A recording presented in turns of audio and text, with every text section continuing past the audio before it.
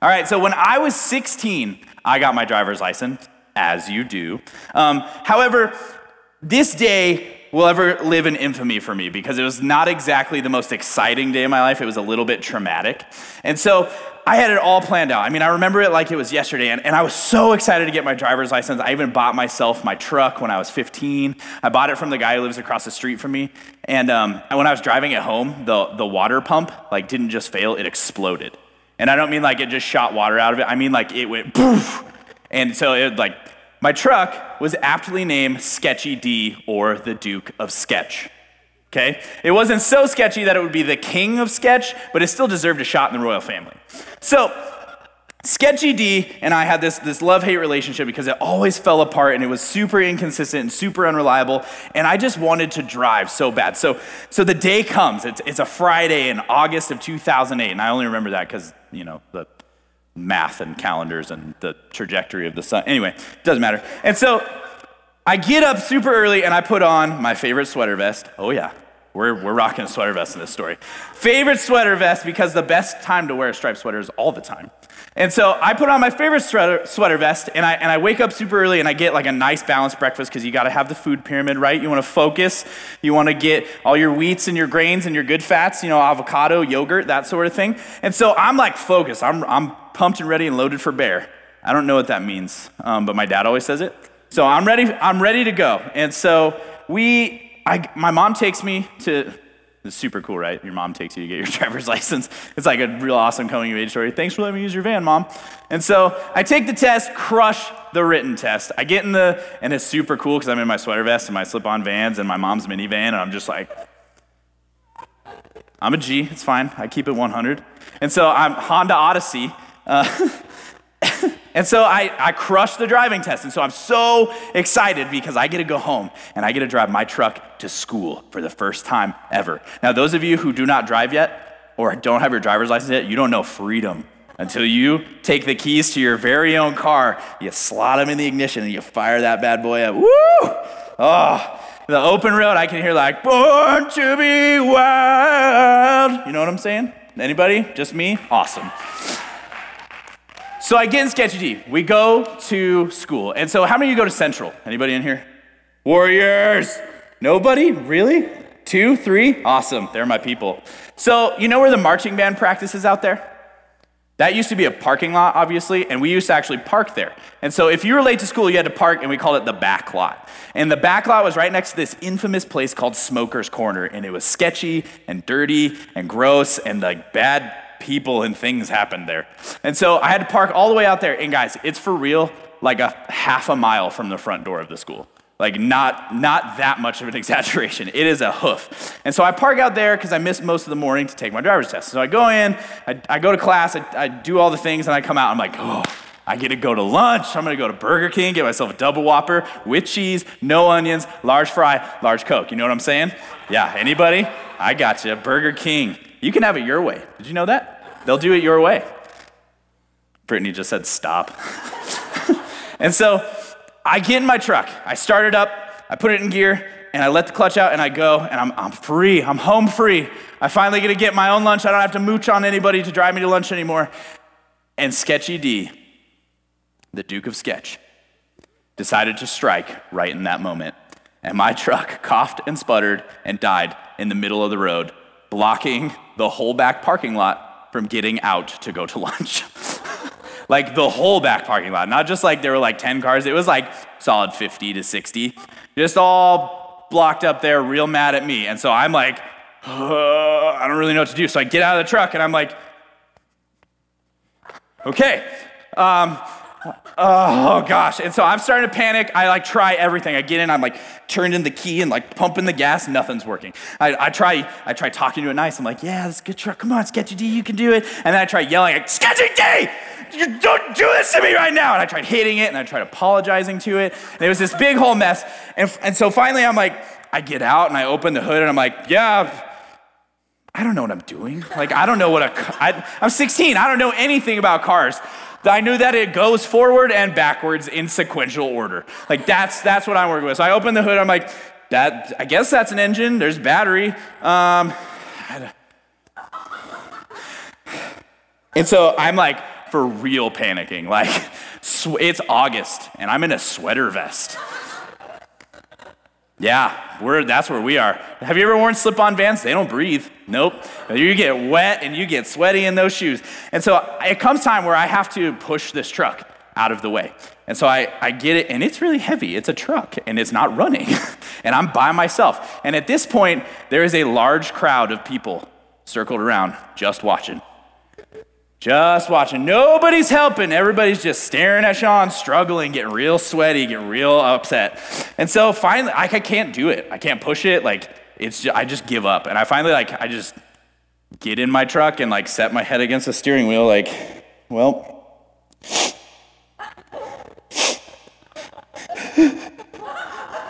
And I call my dad. I'm like, Dad, I don't know what's going on with my truck. And he's like, my dad's a nurse, and so he can't really leave work. And so it was a whole thing. But anyway, so I'm sitting there just defeated, tears in my eyes, lump in my throat, and nobody will help me. Nobody. Everybody's just mad and flipping me off and cussing at me and not helping at all. And so I'm sitting there depressed, and I look up and I see this guy coming from Smoker's Corner towards me. And he's this big dude. I actually knew him from middle school. We shared a locker, and his name is Zach, but he stood a foot taller than me. And he was big dude, and he was one of those scary goth guys, you know what I'm talking about? With the big camo pants, not normal camo pants, but you could hide another person in there. And he's got a black denim vest with spikes on the shoulders. He's big boots. I didn't know they made boots with heels that thick, but here he was. He's got a mohawk and the eye shot, the whole 9 yards. Scary goth dude, also known for may or may not beating up people all the time. And so he's walking straight towards me, and I was like, great, now I get to die also. That's awesome. So this guy's gonna beat me up, and it's just gonna be the worst day of my life ever, and here we are. So what happens next, still to this day, bewilders me. So he comes up, and he knocks on the window, and I yeah, so I didn't have a push button like this. I paid $500 for this truck. No paint dents, anyway. So I roll it down, squeak, squeak, squeak, squeak, squeak, and he's looks me dead in the eye, and he goes, hey man, are you all right? Now, some of you know this, but I am a crier. I cry a lot at dumb things. The other day, we were watching the show, I don't even remember what it was, but I could not stop crying at it, and my wife is just laughing at me. And I'm just but anyway, he's like, are you okay? And I just start weeping. No, I'm not okay. My truck won't start. I can't push it. I'm too weak. I'm all sweaty. My sweater vest is ruined. For real though, I never wore that sweater vest again. It was saturated. That's too much information. I'm really sorry, everybody. But anyway, so the least likely person ever to help me came out of nowhere and helped me. And there's a story in the Bible I want to talk about tonight, and it's in Luke, and it's called the parable of the Good Samaritan. Now everybody say parable. A parable is a made-up story that is used to illustrate truth. So the truth of this story is what I want us to get, and there's two spots in our lives where I want us to really grasp this concept, this truth. And Jesus tells us this story. So we're going to pick it up in Luke 10, starting in verse 25. Just then a religious scholar stood before Jesus in order to test his doctrines. He posed this question, "Teacher, what requirement must I fulfill if I want to live forever in heaven?" Jesus replied, "What does Moses teach us? What do you read in the law?" And the religious scholar answered, "It states, you must love the Lord your God with all your heart, all your passion, and all your energy, and your every thought. And you must love your neighbor as you love yourself." And Jesus said, "That is correct. Now go and do exactly that, and you will live." I also think it's funny that he's wanting to test Jesus's doctrine, the guy who wrote the doctrine. Anyway, so wanting to justify himself, he questioned Jesus further, saying, "What do you mean by my neighbor?" And Jesus replied, "Listen, and I will tell you. There was once a Jewish man traveling from Jerusalem to Jericho when bandits robbed him along the way. They beat him severely, stripped him naked, and left him half dead." Now, imagine you're walking down North Avenue, and over in the Big Lots parking lot, there's just a half dead, all naked guy. Pretty shocking, right? You would think that you would maybe do something about that, right? But Continuing on, soon a Jewish priest walking down the road came upon the wounded man. Seeing him from a distance, the priest crossed to the other side of the road and walked right past him, not turning to help him one bit. And I don't exactly blame the guy. Like, am I the only one? I don't have a blanket, and if I give him my shirt, now we're both naked. That's weird. And so it might not be right, but I understand it. Does that make sense? Like, it might not be right, but I understand it. I understand why the priest crossed the street. And I would probably think something like, somebody else will help. Somebody else will get involved. Somebody else will do something. But I think that's a lie we buy into too often, right? I think that's a lie that the enemy feeds us, that I don't have to do something because somebody else will. But if he's lying to me about that, then he's lying to everybody about that. And if I don't do something, what happens to the guy? He just dies, right? He just dies. Although we walk away from hurt and pain sometimes, the enemy doesn't. In fact, he wants it to go as long and last as long and be as miserable as possible. But let's check out what happens next. Later, a religious man, a Levite, came walking down the same road and likewise crossed to the other side to pass by the wounded man without stopping to help him. Bad luck. Strike two, right? And so you never know who the last person to walk by will be before they're too far gone. But Jesus uses the most unlikely person to stop and help.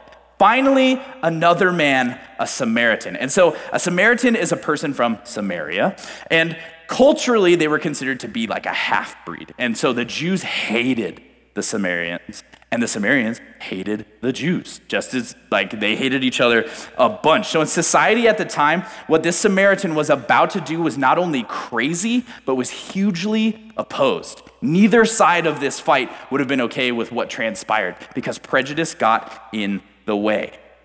Finally, another man, a Samaritan, came upon the bleeding man and was moved with tender compassion for him.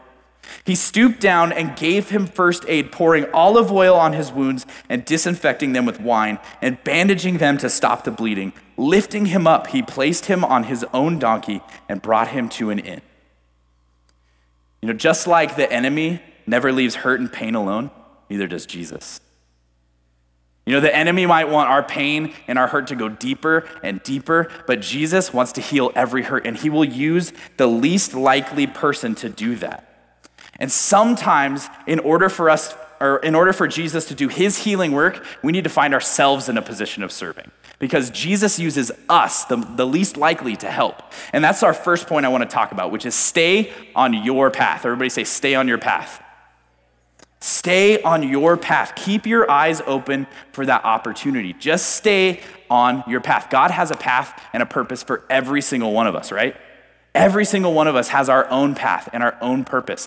And if we stay on that, God will present an opportunity to come and help. Just like the Good Samaritan, it will likely be in front of you. I mean, if we stray from our path and go check on somebody else's, we're going to miss that opportunity. We're going to miss that potential blessing to bless somebody else, to help somebody else, to serve someone else. The Samaritan didn't go out of his way to serve and help the injured man. Right? It says that he was going down the road and ran into him. Everybody else had to get out of the way to not help him. If we stay on our path, the opportunity to serve someone and help someone will present itself. Now, all throughout the book of Luke, we see Jesus encounter and serve people who were the least likely to receive his help. And just like in the story of the Samaritan, where he rescued a Jew from death, two races that hated each other a lot, the least likely person to help. Jesus helps people who are outside of his circle, right? Outside of his social boundaries, outside of what the world says that he should be doing. I mean, you wouldn't think that Jesus would run around with non-church people, right? You would think he'd just be like all about hanging out with like people in the church, and it would be super cool. I mean, that's how we treat this concept today, right? We help those who help us. We love those who love us, and sometimes we don't even do that. And it's not, everybody does it. It's not, there's grace for that, but we all kind of end up doing that. We don't help people who are not inside our circle. And so Matthew 5:46 through 47 says, if you love those who love you, what reward will you get? Are not even the tax collectors doing that? And if you greet only your own people, what are you doing more than others? Don't even pagans do that? Basically, it's saying like, don't even lost people do that. Don't even evil people help the people who love them. Don't even evil people only help people who help them. God calls us to live counterculturally. The whole kingdom of God is kind of upside down from what the world says to do. And so Jesus goes out into the world where people who would never be in the church with him, or would never be at the same places he would be, or would never be at the same social gatherings would be, and he puts all of the social expectations aside, and he treats them with honor and dignity. Time and time again. All throughout the Gospels, we find Jesus with sinners, with lepers, and with prostitutes, the worst of the worst, and Jesus is right there among them. Now, I'm not saying we need to go looking for prostitutes and drug dealers. We're not going to put ourselves in an unsafe situation, obviously. And that's why I think it's important that the distinction is we stay on our path. Somebody will cross into your path, and that's your opportunity. God brought that person there so that you can serve them, so you can be the blessing to them. I mean, how many times are we confronted with someone in our path that desperately needs our help, and we cross the street? We've all done it, right? I've done it. I don't feel like I have time to mess with that right now. I don't feel like I have the resources or the money to get going on that. And so I'm just gonna cross the street and not deal with that person. And sometimes the person in your path will be your enemy. Not Satan, not the powers of hell, but someone you would consider to be your enemy. Someone who you would consider that you don't really like that much, or maybe is bullying you. And God puts them in your path so that you can change them. Not so that you can be bullied by them, but so you can pray for them, so that you can minister to them, so that you can change the status quo about that. Because the truth is, hurt people hurt people. When somebody's hurting you, they're likely bleeding on the inside. They're much like that Jew, bleeding on the side of the road, left for dead. And the only way they know how to deal with it is to lash out. We don't know what somebody's home life is like. We don't know what they've been through. And so when God puts us in that situation, pray for your enemies. Jesus calls us to pray for those who persecute us and our enemies. Because Jesus wants to heal that hurt. He wants to cause all things to work together for good and be right in the middle of pain and abandonment. Where the enemy tried to leverage prejudice and social boundaries, Jesus meant to use the least likely person to scoff in the face of the enemy, right? You guys are in high school, and a lot of the times you guys get kind of discounted and discredited, like, oh, you're just kids, but you're not. Like you can change the world. There is somebody in this room who will change the world, and it's realized through service. It's realized through a position of serving. When you put yourself in that role, you're gonna figure out what God made you to do. But let's jump back into the story. Then he took him from his donkey and carried him to a room for the night. The next morning, he took his own money from his own wallet and gave it to the innkeeper with these words: "Take care of him until I come back from my journey. If it costs more than this, I will repay you when I return." So now tell me, this is Jesus, which one of these three men who saw the wounded man proved to be the true neighbor? And the religious scholar responded, "The one who demonstrated kindness and mercy." And Jesus said, "You must go and do the same as he." He stayed on his path. He kept going. He kept doing what he was doing. It wasn't that inconvenient for him to sacrifice his money and his time to get this man to help. Not only did he help the Jewish man, but he went above and beyond. He showed us what our second point is, and that is to lay down your life. Everybody say, lay down your life. It's really easy to remember them. Stay and lay. They rhyme. So, when you come up on that opportunity, lay down your life in that moment. Put your agenda aside. It will be okay if you're late because you were helping someone. I guarantee it. If I put myself in those shoes of a parent and my daughter came home late and I'm like, "Where were you?" She's like, "There was somebody on the side of the road and they needed my help." I'd be like, "Awesome, cool, great excuse." I'm just saying, I would be hard pressed to think that somebody would be mad at you for helping a single mother or a homeless person. But the Bible tells us that the two most important commandments are love God and love people. And we serve those who we love. So if we are called to love God, we shall serve him. And if through serving him, we are called to love his kids, love his people, we will serve them too. Amen? Often we hear the term servant and we think of it as a lowly term, right? We kind of associate it with like slave or like I have to serve somebody. And it's usually a term that we use to like put somebody below us. And so I have to be a slave. I have to put others before myself. But how do I get what I need in that moment? And that's our culture, right? It's just take what you need. You get what you deserve, But the Bible says this in Matthew chapter 20. But Jesus called them to him and said, "You know that the rulers of the Gentiles lord it over them, and their great ones exercise authority over them. It shall not be so among you."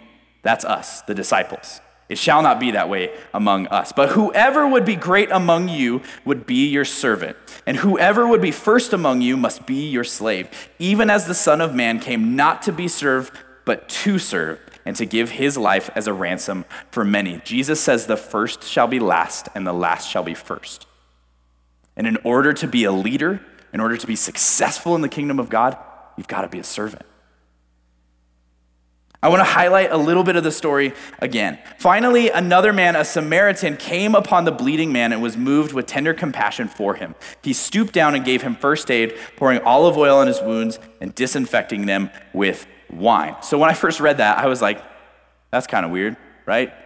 First of all, he's on a road trip and he's got wine.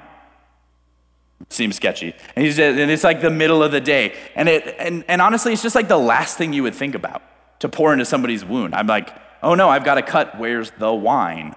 That gives a new meaning to alcohol pads, right? But he pours wine in the wound. And as I was reading this and praying through this, I felt like God spoke to me about communion and reminded me of that passage in Luke 22. And it says, he took bread and gave thanks and broke it and gave it to them, saying, "This is my body given for you. Do this in remembrance of me." And in the same way, after the supper, he took the cup, saying, "This cup is the new covenant in my blood, which is poured out for you." Jesus told us that his blood, represented by wine, would heal all things, would heal all wounds, would heal all sins. And so when he poured wine into this man's wounds, he was pouring the love of Christ. He was pouring the blood of Christ straight into his wounds. He was pouring pure healing.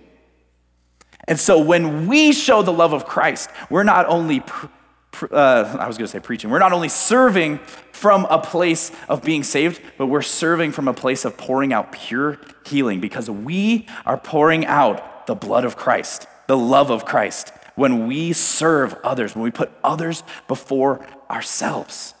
When we act like the Good Samaritan. That's why this is so important. That's why I wanted to bring this word to you guys, is that it's so important to serve others because that is how they know Jesus loves them.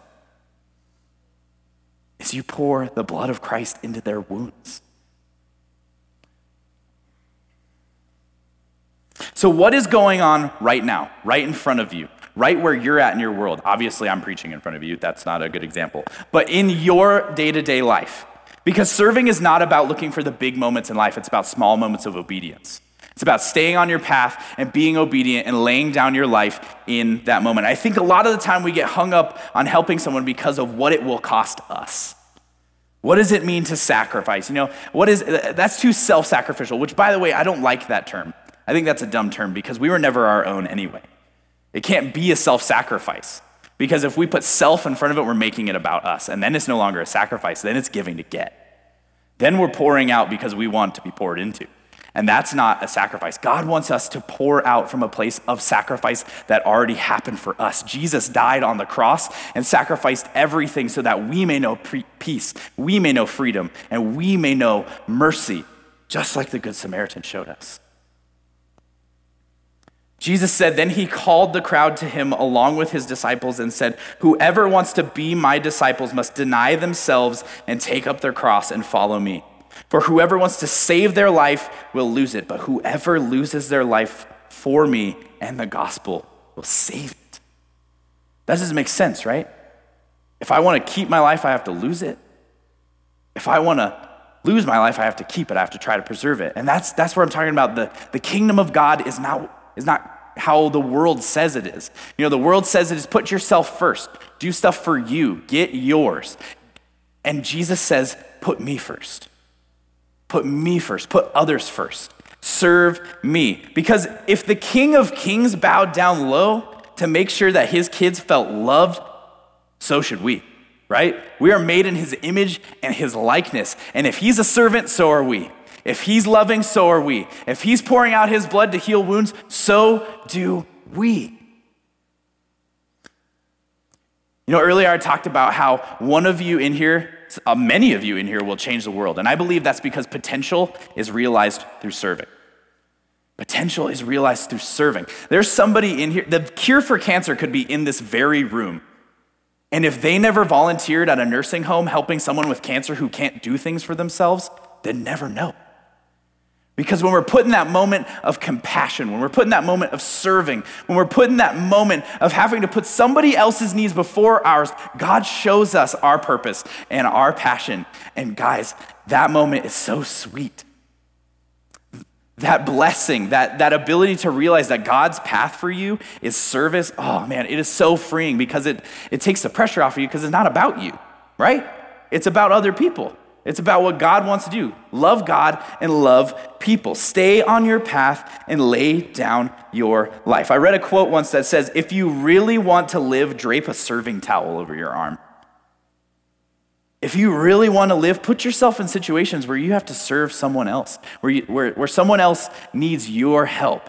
And again, it's not about us, but man, that moment's so cool. That moment's so sweet when we realize our potential and our purpose because we were obedient to God.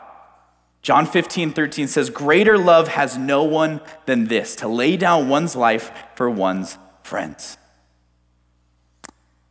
So, how do we apply all of this? It's all well and great, Sean. You said a lot of crazy things. But how do we apply this in our day-to-day life? Well, I've been doing something recently in my life, and I'm calling it a serving challenge. And it's going really awesome for me. It's showing me a lot of awesome perspective on myself and on what God wants to do in my life. And so basically what it is every time I feel like I need to serve myself, or I need to do something for myself, or I'm met with temptation, or I'm met with a craving that's not necessarily good, I get up and I go serve someone. I take myself out of that position and I go and I help someone else. And for me, that looks like helping my daughter or helping my wife or coming here to the church and doing something. But I really want to challenge you guys in leaving here and going out into the world and doing this serving challenge of every time you feel like, I really just want to do something for myself, or like, I don't want to do what I have to do or whatever it is, if it's temptation or a sin, take yourself out of that moment and go serve someone.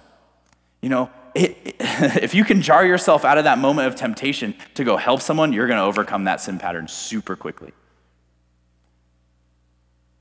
I want to challenge you to live a good Samaritan lifestyle, to live a lifestyle of serving. Stay on your path, lay down your life, and serve someone else. Let's pray.